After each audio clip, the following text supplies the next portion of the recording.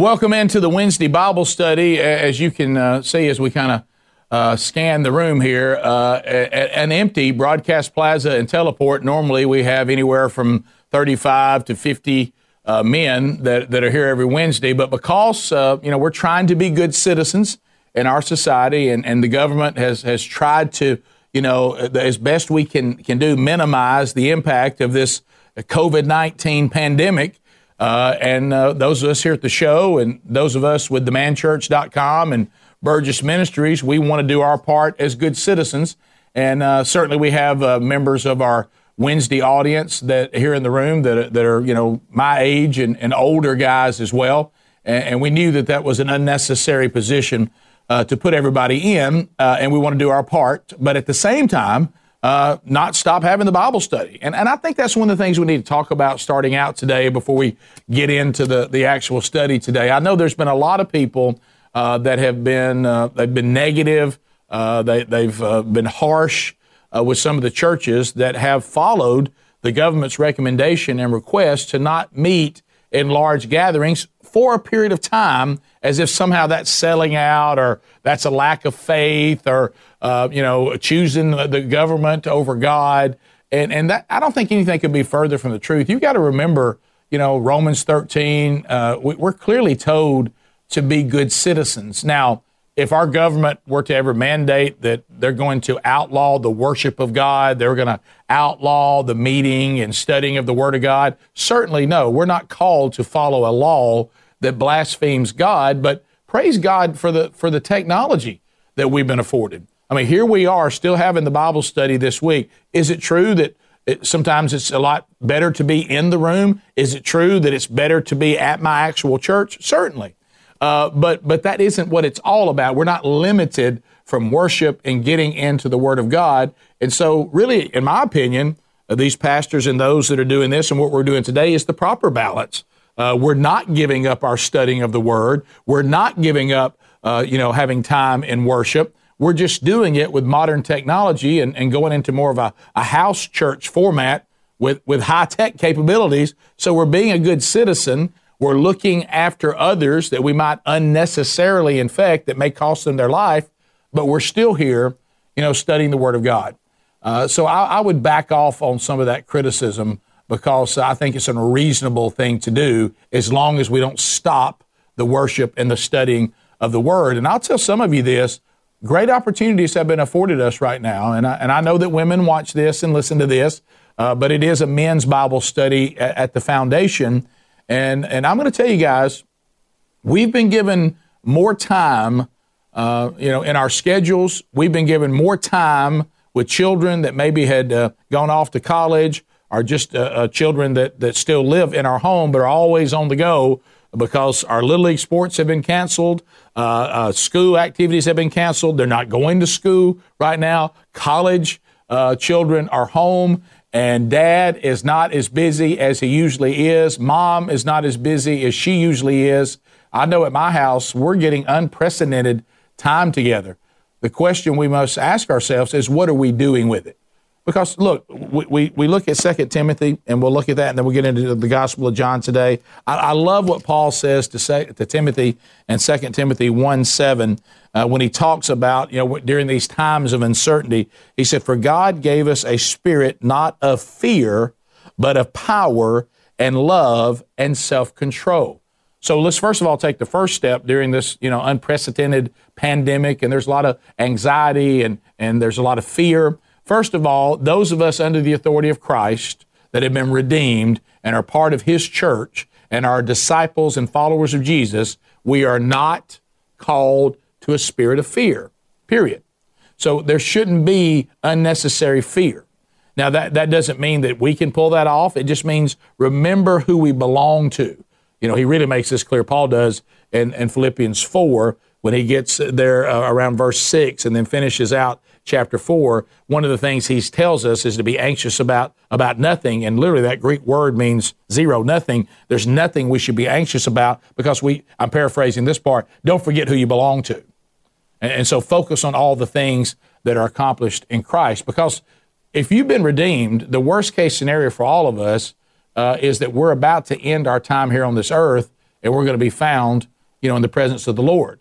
But what's really happening more than that, because, the odds of us being, killed or losing our life and all this may be very low, but man, it sure has impacted our lives.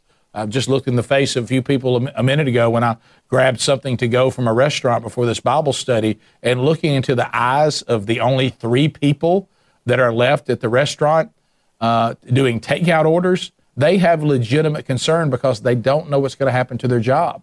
The economy is a real concern, but it's still not something that should bring a spirit of fear.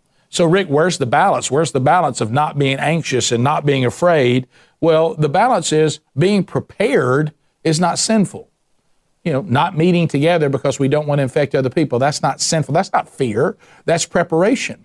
When Jesus says, don't be talking about things that are going to happen as if you know they're going to happen. But that didn't mean we don't plan for the future. He said, let me just tell you that what you really should say is, Lord willing, I'll come back tomorrow and do another Rick and Bubba show. Lord willing, I'll see grandchildren, from my children if I'm allowed to live that long. It'd be like somebody saying, Lord willing, I'm not going to get the virus, because you don't know whether you will or not. The Lord may allow that, or he may not.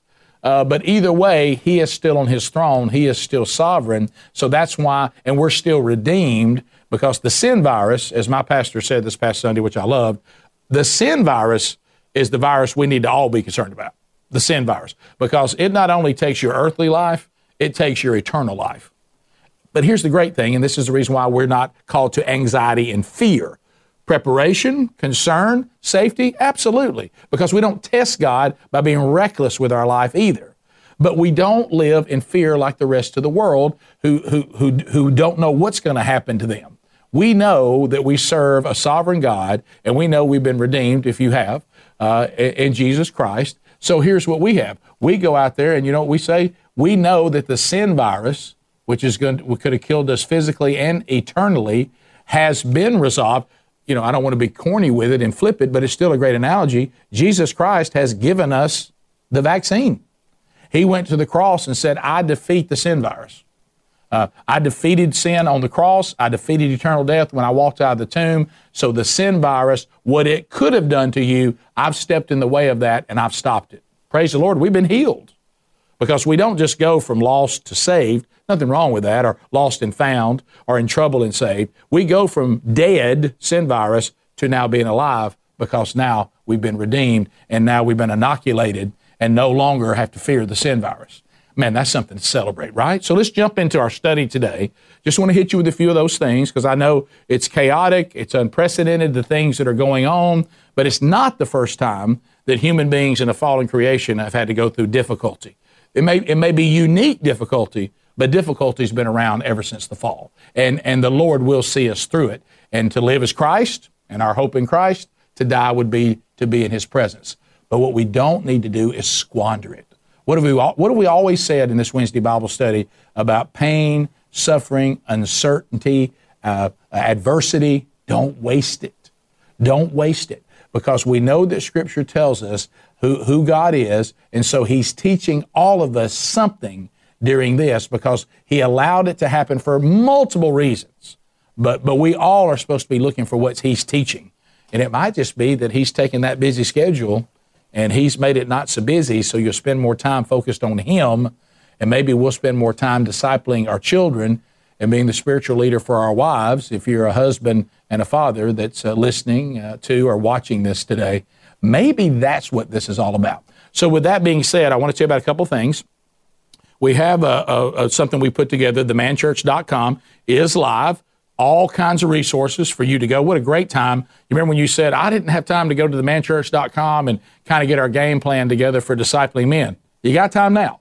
TheManChurch.com. Go there. We have resources, and we have something that is unique. We have a curriculum that you can use in a discipleship strategy for the men of your church. We give you the strategy, we give you the curriculum, and then for individual men, we have all sorts of other resources. So you can go in and do our whole 40-week curriculum if you want to. I teach 12 to 15 minutes on a video. You have study guides to go through. Or as an individual or a smaller group, you can go into our 8 characteristics and say, I don't want to do 40 weeks, but I want to pick out groups of 5 weeks on different topics. You see all that there at themanchurch.com. It is live. And we also teamed up with our other partner, YM360, for youth ministry, and we are doing something called youthgroupathome.com. Youthgroupathome.com for the next 4 Wednesdays. One will be tonight, if you're watching this or listening to this on Wednesday, 7 o'clock Central Time. Andy Blanks, who's part of our team, will be giving you a youth group at home,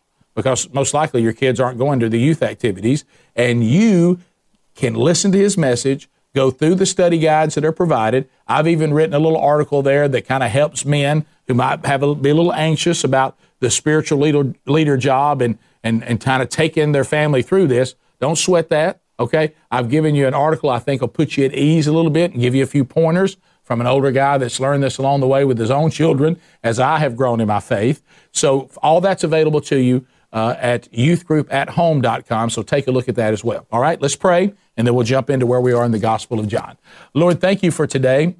Thank you that we, because of what you've done, do not have to live in anxiety and fear like the world that has no idea what's going on.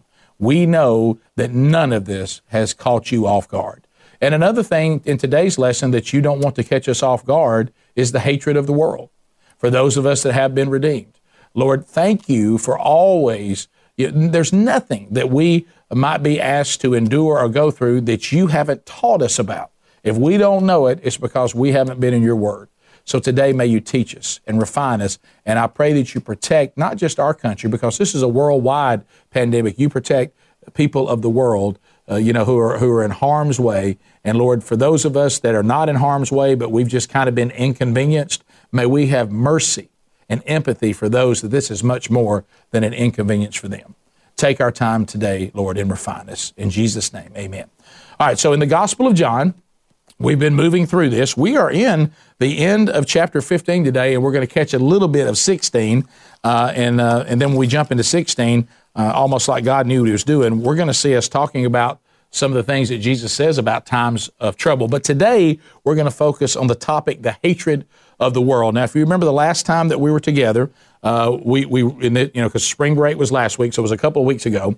If you haven't caught the last Bible study that we did, we talked about Jesus being the true vine. I am the true vine, and as long as we're connected to the vine as a disciple of Jesus, we should be producing fruit. And if you haven't got that lesson, please go back and get it, because it really, really impacted me when I realized that studying I am the true vine in chapter 15, the first part of 15, Jesus is saying pretty straightforward. He's talked about obedience in 14, and now in 15, he's talking about fruitfulness, which also, or obedience, certainly part of that. And he says, if you're connected to the true vine and you are a true disciple of mine, then you will bear fruit. He mentions this in Matthew 7 as well, as we've talked about, that a healthy tree will always bear good fruit because it's connected to the vine. But if you're not connected to the vine, then it's impossible to bear the proper fruit. So now that he's accomplished all this, and he's talked about this, and he's talked about our love for each other, he now begins to prepare us that if we are going to follow Jesus, so if we're connecting ourselves to the true vine, and we begin to produce this fruit that is produced not by our self-control or our wonderful code of conduct, our power, it's produced by being connected to the power of the vine, being protected, being connected and protected to Jesus and by Jesus. So now he says, I got to prepare you that if you are mine, the world will hate you. And I know for some of us, that's kind of a daunting statement. So I'm signing up to be hated by the world. Yes. In many cases, yes. Matter of fact, he tells us even more in Luke 14, you might even be hated by your own family. By the way, because if they're not with Jesus, they also represent the world. They're just people of the world that you might know a little better. So he starts out by saying this. Listen to this. Let's look at verse 18 and 19. He says, if the world hates you, talking to us and to his disciples here, know that it has hated me before it hated you. If you were of this world, the world would love you as its own, but because you are not of the world, but I chose you out of the world, therefore the world hates you. Pretty straightforward. The purpose of the verses really right out of the gate is this. He's eliminating the surprise factor. That don't you love that when somebody says, now let me tell you what we're getting into here. I like that so much better than me getting in the middle of something and I'm looking around going, well, nobody told me about this. John Lennon, wrote a song one time, said, nobody told me there'd be days like this. But see, Jesus said, I want to, and it's so funny, so many times I've caught myself in the middle of something, and just when I'm about to get into that, what's going on here, I'm reminded, wait a minute, we've been taught this. So the hatred of the world is something that should not surprise the disciple of Jesus. And he says, but really, the reason why they're hating you, it's not really even you. Let's go back to the Old Testament. When God the Father, when God would say this, hey, understand that when they reject your prophetic word, whatever prophet here, no, they're not rejecting you. They're really rejecting me. And we need to see that too when it comes to our sin in our life. But in this case, Jesus is saying it's your connection to the true vine, back in the first part of 15, your connection to me, the fact that you belong to me. See, I pulled you out of the world. Now, and what he means by that, what he means is we're in the world, but not of the world. He's not saying that, all of a sudden I'm sitting here doing this Bible study. He may snatch me out of here if all of a sudden he comes back to get his church. But what he's saying is, yes, I'm physically going to leave these disciples into the world, but you're not going to be of the world. In the world and of the world, that isn't the same thing. And it's a difficult walk in a fallen creation. We struggle with it here, trying to do secular entertainment while at the same time never becoming part of the world. And sometimes we get it right, and sometimes we don't. And when we don't, the Holy Spirit convicts me to the core, and I go back and try to correct that. But what he's saying is the world would love you if you would just be the way they want you to be. Now think about this. This is what hit me when I was studying this over spring break. So what Jesus is saying, remember he said this, he said, if you belong to me, then the world is going to hate you because they really hate me. So remember what happened we saw throughout the Gospel of John? What did Jesus continue to encounter? People who wanted Jesus not to be who he was, but to be who they wanted him to be. The same is true for you and me. Unless you're not a disciple of Jesus, you may be a seeker, you may be searching, but I'm now speaking to the disciples of Jesus who said, I have been redeemed, I have submitted to the authority of Jesus Christ, I belong to Jesus, I'm connected to the true vine. Once that happens, then the world will want you to be like them. And that's what Jesus is saying. And he said, so those who are going to be associating with you, and it says anybody that's going to associate with Jesus, we find out here when we did our study of Acts, why was everybody upset with John and upset with Peter? It says what? They recognized that they'd been with Jesus. And so what Jesus said going forward, when the world realizes that you're associated with me, you're associated with Jesus, who is part of the triune God, and he said a fallen, ungodly world will hate our God. They'll hate a holy God. And so if you're associated with a holy God, they're going to hate you too. Because I'm the most hated by the fallen world that he has come, of course, to redeem. He said, so we're going to start to appear alien to the rest of the world, just like he did. He said, the world is rebellious, so they hate those who submit to the ultimate king. They hate us for the fact that we have decided that we don't want to be part of the world anymore. We have gone to the person they hate the most, and we have submitted to the king. And if you don't believe that, just watch around right now. Pay attention to anything that's associated with God. As long as you keep it vanilla, as long as you keep it, kind of mundane and just use the word God. Now, don't identify God. Don't call him Yahweh or the great I am or anything like that. Just keep God. And as long as you'll stay right there, people a lot of times will even go along with you. Oh, that's sweet. But you bring up Jesus, it's a game changer. Have you ever noticed that? Even pay attention, when you see people who are disciples of Jesus, when they try to go out into the world. I remember talking to the guys on Duck Dynasty, and I watched, I know that there's a young lady that just tried to go out and stand up for her faith on this ABC show about The Bachelor, and I've seen some clips and stuff from it. And you notice even when she begins to talk about her faith, and at one time, even when the Robertsons were going to talk about their faith, you can see them editing out the word Jesus. You'll hear religious, you'll hear spiritual, you'll hear God, but if they can remove Jesus, they will. And of course, it's one of the things that Duck Dynasty stood up for and says, we're going to pray in Jesus' name, and if you can't handle that, you'll just have to take us off. But they had to fight to keep Jesus involved. They didn't have to fight to keep good morals or good conduct, or, hey, we're trying to be good people and we try to help other people and we're spiritual, we're even religious. But you talk about Jesus and that brings the hatred. So let's now go to 20. And so really, if the world likes us so much, we must not talk about Jesus much. So let's go to 20. Remember the word that I said to you, a servant is not greater than his master. If they persecuted me, they will also persecute you. If, remember we said about if? Little word, huge meaning, if you keep my word. Remember the word I said to you, a servant is not greater than his master. If they persecuted me, you should expect the same thing. Okay, that's what he's saying. If they kept my word, they will also keep yours. Okay? A servant is not greater than his master. If they persecuted me, they will also persecute you. If they kept my word, they will also keep yours. So what is he? He's saying, obviously, a little more here. He says, he's reminding them of the example of washing feet. Remember he said, that a servant is not greater than his master, meaning if I'm going to wash your feet, then you need to be washing each other's feet. You don't look to me because I am your master, I am your Lord, and say, well, the master and the Lord is doing this, but I don't think I have to. No, a servant's not greater than his master. So he says, but this also means that if they persecute me, they're going to persecute you. He said they will follow your teachings about as well as they followed mine. That was the part I really had to study on. I didn't fully understand the first time I looked at it. What does he mean if they kept my word, they will also keep yours? Well, what he's saying is, if you belong to me and you behave the way I told you to behave, you've been empowered by me, and you begin to preach what I've told you to preach, meaning the message that I had and the message you have will be the same because you're connected to the true vine. And so what is it? Fruitfulness and the disciple. Remember we said discipleship and fruitfulness, they're the same thing. A disciple is fruitful, and someone who's fruitful is a disciple.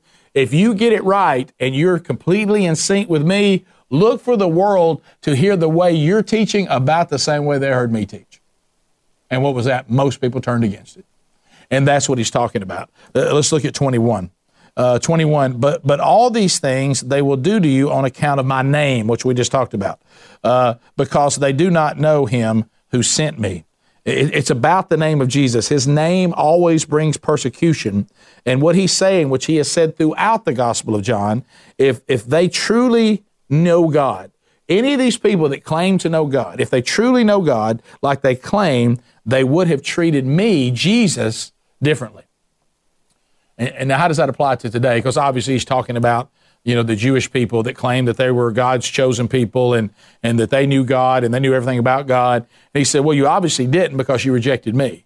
But that still plays to today, because what I just said a minute ago, if someone sits down with you, if you don't believe me, you try this scripture out.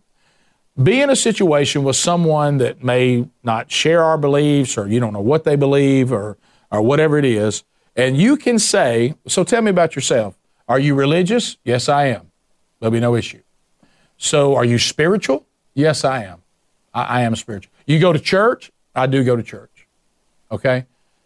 All that works. I mean, this is the reason why you can see all these people that are always talking about God and being spiritual and being religious, and you look at their life and go, it must not be all that big a part of their life. I used to be this guy, so I know. But this is different. Try this. So tell me about yourself. I'm a disciple of Jesus. Try that one and see how that goes. It's a game changer. There'll be the most discomfort unless you've met a fellow follower of Jesus, then it'll be celebrated. But I'll tell you, there's two types of people that'll be really uncomfortable with the name of Jesus. Very uncomfortable with the name of Jesus, or any real name of God himself. And that is the cultural Christian. Cultural Christians don't like to hear about Jesus either. I mean, they understand the concept of Jesus, but disciple of Jesus, follower of Jesus, they really prefer things like big man upstairs and that kind of garbage that we've talked about before, because they want to make God something that's easier to sin against. A disciple of Jesus, a follower of Jesus, that's a little tougher than a believer of Jesus, or, hey, I like the things Jesus teaches. I like being spiritual. I like religious. I like even a kind of an obscure God is fine. But Jesus is a game changer. And he makes this very clear. So, and he says that when they hear my name, he said, if it offends them, they can claim to know God all they want to, but someone who truly knows God, who truly knows the triune God, who truly knows Yahweh, who truly knows the great I am, those who truly know God, they don't have a problem with me because they know me. And so that, you know what he says? That's the signal of whether someone really belongs to God or not, is whether they acknowledge Jesus as who he is. And are you a disciple of Jesus? You a follower of Jesus? Are you just somebody who believes things about Jesus? It's different. And if you don't believe that, you try that. Watch the reaction. It's completely different. So now let's go to verse 21. Verse 21, but all these things they will do to you on account of my name, because they do not know him who sent me. Now let's go to 22. If I had not come and spoken to them, they would not have been guilty of sin. But now they have no excuse for their sin. Now they got no excuse, and we'll continue. So then he goes on, look at 23. Whoever hates me hates my Father also. If I had not done among them the works that no one else did, they would not be guilty of sin. But now they have seen and hated both me and my Father. Jesus is not saying, let me tell you what he's not saying first.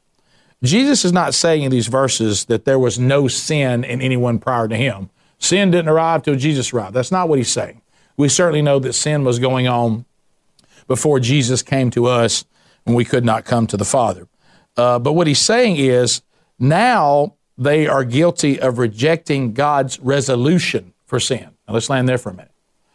He's not saying that there was never any sin before he came, but when Jesus Christ came into the world, the reason why that was a game changer, we've been talking about this is now going to be a new covenant. There's been sin in the world. My Father set up the sacrificial ritual and the systems, and that's been going on. All that's over. Here comes the final Lamb of God.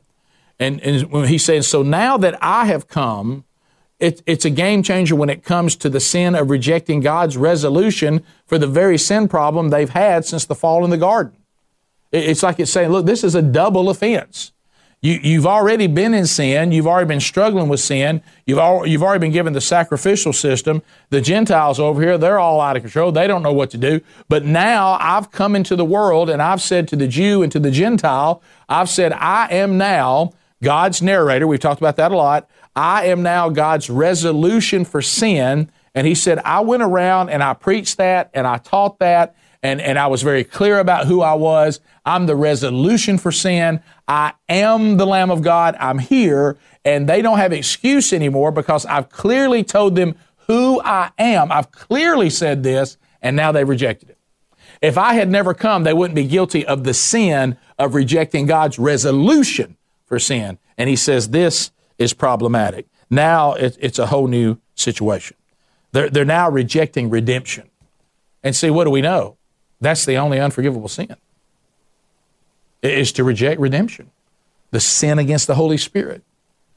We see in Scripture that all sin is forgivable except to reject redemption in Jesus Christ. And so, but don't miss the other thing that he's saying, especially to those of you like me. I'm in this category. You're watching this, you're listening to this, and you have been fortunate enough to live in parts of the world and parts of this country where you have been presented the gospel as clear as you could possibly be presented, not one time, not two times, not three times, not four times, over and over and over again. If you, and I know a lot of you watch this or listen to this all over the country, and I'm so thankful for that, but I still know when you get into the Rick and Bubba sphere of influence, the majority of that influence is found in the Bible Belt. It's not exclusive to the Bible Belt. Praise the Lord for that. But there's a large chunk of people that know this product and know this platform, and I thank you for your friendship, but you're like us, all the members of the show. You were raised in a culture of Christianity. The gospel was presenting everywhere. You couldn't even drive, down the road without seeing billboards that tell you how to get saved, and you pass more churches than you do gas stations. Okay, so we are without excuse. Well, Jesus is saying, look, once you know who I am and you reject me, you reject redemption. And he says that really is the ultimate sin. And it's kind of like, did you ever hear this from your parents? I did. Have you ever said it to your children? If you have any children, you ever got into anything and whatever it was, and your response was, you should have known better.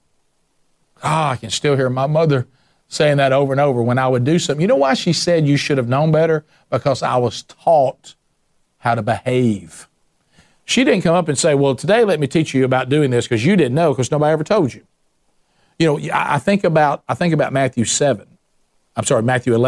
In Matthew 11, and it's documented another time in one of the Gospels, I can't recall off the top of my head, but I know it is in Matthew 11. And that is, and if you look in the you know how Bibles sometimes have a title of the verses coming up, and mine says, "Woe to the unrepented cities." And what Jesus was taking on was these three cities, these three regions, you know, and you could say the Bible Belt, really.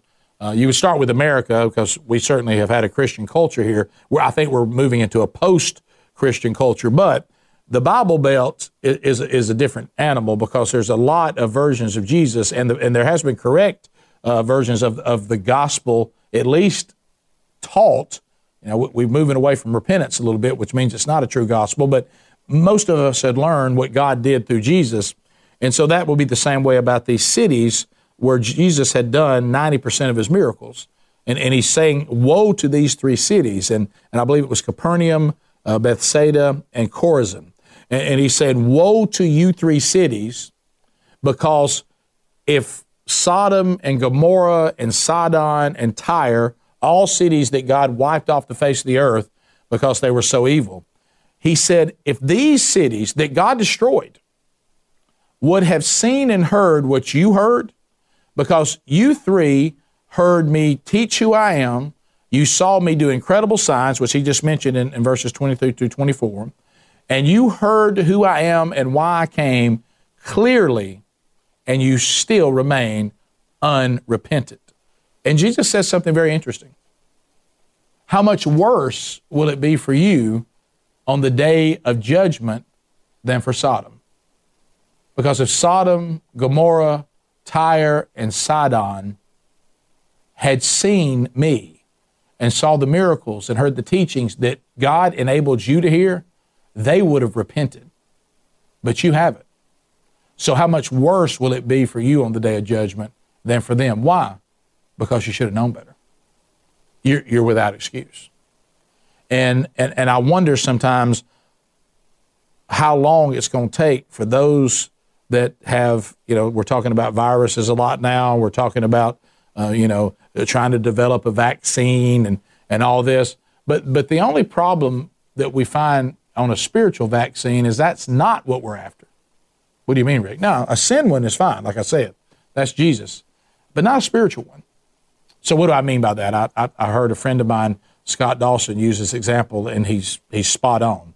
And we're talking about our children. And he said, the thing I want for our children, because our children have grown up in the Bible Belt and in a culture of Christianity, he said, I don't ever want my children, or even us as adults, I don't want them to be inoculated with Jesus. I want them to have the disease. See, because how does a vaccine work? A vaccine gives you a little bit of the disease, but only enough that your body will be immune to the disease and then reject it. So we don't want our children, and we certainly don't want ourselves to be inoculated with Jesus. We just got a little bit of Jesus. No, we want the disease. We want to be completely consumed with Jesus. And what Jesus was telling these cities and what he's saying to these people is, I got news for you. You're without excuse now. You've heard the plan of redemption. You've heard who I am, and you've rejected me. And so he said, and he even talked about all the signs that he had seen. So let's look at 25. May we not be found in that camp. We have no excuse. So 25, but the word that is written in their law must be fulfilled. They hated me without cause. Now, what does this mean? So Jesus says that none of their hatred is going to jeopardize God's redemptive plan. You ever heard this said before? Just because you don't like something doesn't mean it's not true. Just because I refuse to believe in gravity, I don't make gravity cease to be a truth. It's still true. And so Jesus says, yes, you've hated me, but hating me is going to do nothing to stop me from then fulfilling God's redemptive plan. They hated me without reason. So what does he mean by that? They hated me without reason. Well, he's referring to some of the messianic Psalms. If you want to write this down in your notes, and this is good news about people not being in the room. Hopefully you're all set up somewhere where you can take some notes today and write this stuff down. Write down Psalms 35:19, and then write down Psalms 69:4. So I'm going to go to the second one. They both reference this, but 69:4 is a psalm that is messianic, and there's very few arguments that it is. So I would underline Psalms 35:19. They hated me without cause, but I would double underline Psalm 69:4. So here's what Psalm 69:4 says: more in number than the hairs of my head are those who hate me without cause. So this is a messianic, message, and don't miss the first part of 4. More in number than the hairs of my head are those who hate me without cause. And then it goes on to say, mighty are those who would destroy me, those who attack me with lies. Those who hate me without cause are more than the number of hairs on my head. See, I think this is one of the things that we as disciples of Jesus get a little antsy about when Jesus is talking about the hatred of the world. Even in this messianic psalm, written a long time before Jesus came, most people are not going to be with us. And I don't say that out of arrogance and pride. I say that out of sadness, because I didn't do anything to redeem myself, so there's nothing to be prideful about. The Bible's clear about this. You couldn't save yourself.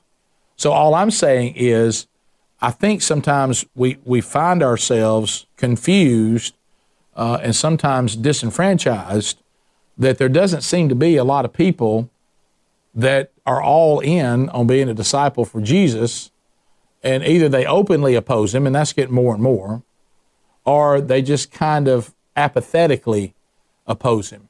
I think one of the latter, the first one's difficult and it's hard and it's shocking, but I think the second, the apathy, might even be more sad. I think one of the worst things that one of the worst ways somebody can respond to the gospel and respond to Jesus is kind of with a shrug. Jesus, it's all right. I don't want to come in and kind of inconvenience my life. I certainly want it to save my life whenever we get to that. And to me, that's something that you should understand. Matthew 7, we talk about that a lot. We refer to it because a lot of this goes with some of the themes in John. But Jesus says, when it gets down to it, it's the road that's wide and easy that leads to destruction, and many are on that road. Now, a lot of people on that road are not people that are going to scream and holler and come after you and persecute you. A lot of them on that road would just rather not be around you if you're going to be a disciple of Jesus. They would like to keep the Jesus thing in a nice little box, and let's not get carried away about it. But he says, actually, the road to follow him is a narrow gate, and it's hard, and the word is hard. So easy and wide is destruction, many. And then narrow is the gate, hard is the way, and few are the ones on it. Few find it. So understand that most of the people that we encounter, if we become disciples of Jesus Christ, most of the people we encounter in the world will not be with us. And Jesus is preparing us for that. And so now, 26 and 27, we start getting ready for something that Jesus keeps promising. And he says, but when the Helper comes, whom I will send to you from the Father, the Spirit of truth who proceeds from the Father, he will bear witness about me, and you also will bear witness because you have been with me from the beginning. Now, what does he mean by that? The Holy Spirit will now enable us, we're connected to the true vine, and part of the power of the true vine is access to God in his completion. Father, Son, and now Holy Spirit. The Holy Spirit will now enable us to bear witness about Jesus correctly. Think about that. So, go back to even Peter, John, the disciples. They would bear witness about Jesus to a point before they got the Holy Spirit, but never correctly. They'd have little glimmers, and Jesus kept telling them, let's tone it down till I give you the Holy Spirit. And so what he's saying now is I'm going to give you a helper, and I'll send him to you directly from the Father. He'll be the Spirit of truth. And now he proceeds from the Father, and he will bear witness about me, and you also will bear witness because you have been with me from the beginning. So what he's saying is you're going to bear witness about me now correctly. The Father bears witness, and the followers of Jesus bear witness, all in sync. Think about that. He said the Holy Spirit is going to enable you to bear witness about me correctly, just like my Father. The Holy Spirit will bring the truth that the Father has been saying about me and the truth you'll be saying about me. You and the Father will be in sync because of the power of the Holy Spirit, and you will bear witness about who I am, and you'll do it correctly. But listen to what he says about that. And because we're going to bear witness about Jesus in sync with the Father, I love in one of the commentaries I read, it said by the end of the first century, not many could say they had been with Jesus from the beginning. So why is he's talking about you've been with me from the beginning? And what he's saying is when you begin to bear witness about me correctly, and you will be in sync with the Holy Father, that truth will bring persecution from the world. Because the world, in their sin and in their shame, they hate a holy God. And so what he's saying is because the Holy Spirit has come, and now you're going to bear witness about me correctly. When you bear witness about me correctly, then you'll receive persecution. Don't let that get by you. If you say, well, I bear witness about Jesus, and everybody seems to be just fine with it, you're probably not doing it correctly. And if you're not doing it correctly, because you've probably presented to everybody, and I understand the pressure of it. I feel that pressure. I get it. There's always just a little bit of pressure, and I've seen this sometimes, sadly, in pastors. I mean, they'll be preaching, and they'll really be preaching a convicting message from the Word of God. They'll be preaching Jesus correctly. They'll be preaching the gospel correctly. And because when you preach the gospel correctly, you're really preaching repentance. You know, Luke documents, Jesus said, hey, repent or die. And all of a sudden you'll see them just starting to pull back a little bit. Have you ever been watching a message or listening to a pastor, maybe in your own church? And you can see that conviction has come into the room. The Holy Spirit has come in the room because the pastor, the preacher, the speaker is presenting Jesus and presenting the gospel correctly. And when it's presented correctly, it calls for repentance. And the discomfort, the wonderful discomfort of the room because of the power of the convicting Holy Spirit is so overwhelming that sometimes the person delivering the message can't take it. And they back off. They got their foot on the pedal and they back off and let us off the hook. So there is a tendency sometimes for all of us, because of the discomfort of the response, to sometimes not present Jesus correctly. But when he says that they had been there with him from the beginning of his ministry, he's saying that they now have set the model for us to follow.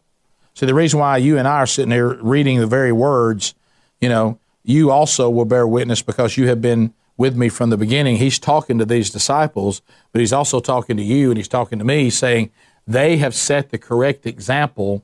They've been with me from the beginning. They went through the doubt. They went through the not getting it right. They went through, me on the cross. They went through me at the resurrection. They went through the 40 days of my teaching. I ascended to heaven. I gave them the message. They've now gone out into the world. They're now bearing witness about me correctly. That brought persecution on them immediately, and they're the example that you should follow. So, let's look at our life. Are you following that? Am I following that? Do you find yourself apprehensive about presenting and bearing witness about Jesus Christ correctly? Or do you find yourself dumbing him down a little bit to something that's a little more palatable? We know that's where all this big man upstairs stuff comes from. Have you ever heard people, and look, I don't have any problem with this. I don't want to draw any criticism on this, okay? Because I don't mean it to be critical. This is for me personally. There's certainly nothing wrong with referring to yourself or someone as a believer. meaning you believe the gospel, and hopefully you've been redeemed by the gospel. I really don't like that term in today's society of saying, well, tell me, are you a believer? Well, I mean, there's a lot of people that may believe in the concepts of Jesus. Even the demons believe in Jesus. Satan himself certainly believes in Jesus. A lot of people believe in Jesus. But have they submitted to the authority of Jesus, and are they a disciple and a follower of Jesus? I choose to use the term follower of Jesus, disciple of Jesus. Not because, oh, look at Rick, he's going. I'm just telling you that cuts out it takes away any gray area. You know, I want to be sure they know that Jesus is my Lord and Jesus is my Savior, because he can't be my Savior if he's not my Lord. And because he's my Lord, I'm his disciple, and I'm a follower of Jesus. I'm a defender of Jesus. I've been redeemed by Jesus. I'm not just a believer in Jesus. And again, I know that the word believer does not always mean that this is someone who is not in the proper relationship with Jesus. I don't mean that at all. I'm just saying if you don't want there to be any gray area, say you're a follower of Jesus. And that's exactly the example that we're supposed to follow. So we're going to go a little bit into 16, and then we're going to wrap up for today, because I think we need to get to to verse 4 in 16, and then we'll close. So here's what he says in 16. I have said all these things to you to keep you from falling away. They will put you out of the synagogues. Indeed, the hour is coming when whoever kills you will think he's offering service to God. And they will not do these things because they have not known the Father nor me. But I have said these things to you, that when their hour comes, you may remember that I told them to you. He said, because they have not known the Father nor me, but yet they think they're doing things as service to God. The greatest dangers, and listen, this is important because this applies to us today. We got time, okay, hang on. The greatest danger that the disciples would confront from the opposition of the world was really not death. Certainly that was part of it. It was apostasy. He was so concerned that because they had been taught one thing so long, and most of the people in the synagogues that were teaching them the wrong thing about Messiah, the wrong thing about Jesus. And he said, one of the things you're going to have to face right out of the gate is they're going to throw you out of the synagogues if you claim that I am Messiah, because they're going to say that's not true. And you're going to have to withstand false theology. You're going to have to withstand a false gospel. You're going to have to withstand a version of me and the Father that is incorrect. And you're going to have to be so ingrained that you won't be brought into this. They faced it first, of course, we know from the Jews, and they were first persecuted by the Jews because, let's face it, Christianity, it arose out of Judaism. I mean, that's where it came from. So the first attack was from the Jewish people who did not believe, and they did, they did think they were serving the synagogue and they were serving God by attacking the early church, and one of the people that you think about, and it's funny that this is the example, is the Apostle Paul. Paul, he said, we face persecution on many fronts, certainly from other religions or anti-religious people, but many times it's from a false version of Jesus himself. And the irony is that the very persecution they think is every time they come after us and they do this persecution against the followers of Jesus, the thing that's always funny to me is they're just fulfilling exactly what Jesus said would happen. So they're denouncing Jesus, and by denouncing Jesus and attacking his church, they're fulfilling the very thing that Jesus said the world would do. I want you to think about this. He said, look, a lot of them are going to think they're doing a service to God. That includes Paul. I mean, Paul went after the early church with a vengeance and with tenacity, and he was 100% certain that he was doing service to God, but he was doing just the opposite. So God transforms him, redeems him, and then Paul goes from persecuting the church to serving the church with the same personality and with the same tenacity that he once persecuted it. I said that's how God works. That's Jesus right there. I mean, he can come into the life, even those who oppose him, and say, with the same fervor that you oppose me, I will confront you with who I really am. If you submit to my authority, you repent of your sins, and you want to be redeemed, I'll redeem you. And then this same personality that you had that persecuted me, I'll use that same personality for you to advance my kingdom. So be careful when you go out into the world. You certainly will be persecuted as a follower of Jesus. You'll be persecuted by those who you are not religious, who are agnostic, or you're atheist, and that's to some degree. And you see some of that, and that happens. You'll have some that are from other religions. I mean, certainly you would see people who oppose us that are Islamic. They certainly don't hold us in very high regard. But the thing that I think that we need to be the most concerned about, and I don't have COVID-19. I've been down the farm with a lot of pollen. But the thing I think we need the most concerned about is these false versions of Jesus. And they're everywhere.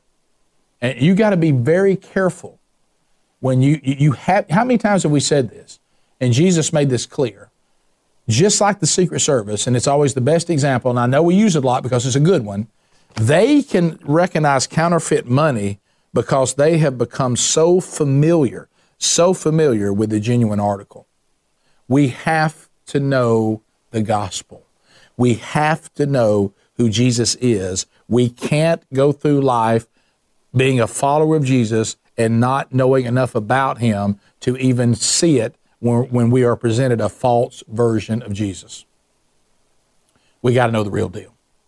And so as we get ready, and we'll come back next week, we'll continue with this work of the Holy Spirit into chapter 16. But know that this is a time, a great opportunity. You know, anytime there's adversity, anytime there's fear, anytime there's suffering, anytime, people are now looking for hope. And now more than ever, as we've just been told in the Gospel of John in 16, now more than ever, those of us that claim to be his disciples and hopefully are his disciples, we have the answers that the world is looking for, and God so loves the people of the world that he'll do whatever he needs to do to give us our best shot. But what can't happen, look at me, what can't happen is for the world to be in a situation like it's in right now, to look to you and to look to me for the answers, and we don't have them. If we don't have them, it's not because they haven't been given to us. It's because we've rejected it, or we have failed to be obedient to Jesus Christ, and we will be held accountable for not having those answers. So be sure you do, because moments like we're in right now, these are not foreign to the Word of God. Moments like this are not unique to a fallen creation. And the Lord God Almighty has told us exactly what to do when these opportunities present themselves. Remember the analogy. Remember the analogy. In times like this, what do you see when a hurricane comes? When you're the plywood salesman and the weather, and it's not hurricane season, and the weather is sunny and bright, and everybody's okay, and nobody's worried about a hurricane, then nobody cares about the plywood salesman.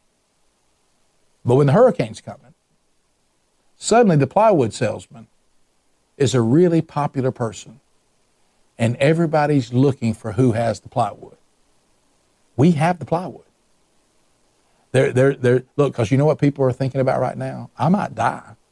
You know what people are thinking about right now? I might lose my house because I can't work. They've shut down my business. They've shut down look, my son, one of my sons right now, he's an actor. Every job that he has right now has been canceled or postponed. He has no income coming up over the next few months because he thought he had these jobs, but now he doesn't. So these are the moments, when he's called me and says he's afraid, then I get a chance to teach because I'm supposed to have the answers. And I do. Okay? I apply them to my own life, but I'm ready also to be there. Look, we're having unprecedented opportunities now. Don't waste it. Don't waste it. Let's pray. Lord, thank you for this time together. Thank you for the incredible teachings today.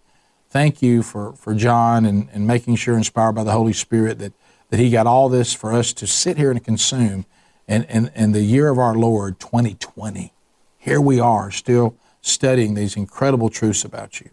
May we apply them today. Lord, may we have the empathy that you called us to for those that are hurting right now. May we have the answers that people are looking for. Thank you, Lord, because we're connected to you, the true vine. You, the true vine, have the answers. And may we just take the things that you've taught us and let the world know that even on our worst day, that you, our King, came to us and redeemed us of the worst virus the world has ever known, and that is the sin virus. And may we never take that gift and treat it lightly. And may we respond to you by perseverance, by joy, hope, and peace only found in you, and by taking it out to the rest of the world. In the name of Jesus we pray. Amen. Thank you so much for being with us. Hey, this is Rick, and that concludes this week's Bible study. Thank you so much for being with us. If you'd like to go back and hear other Bible studies, or maybe some that you've missed even in this series, you can find them by clicking the media button at burgessministries.com.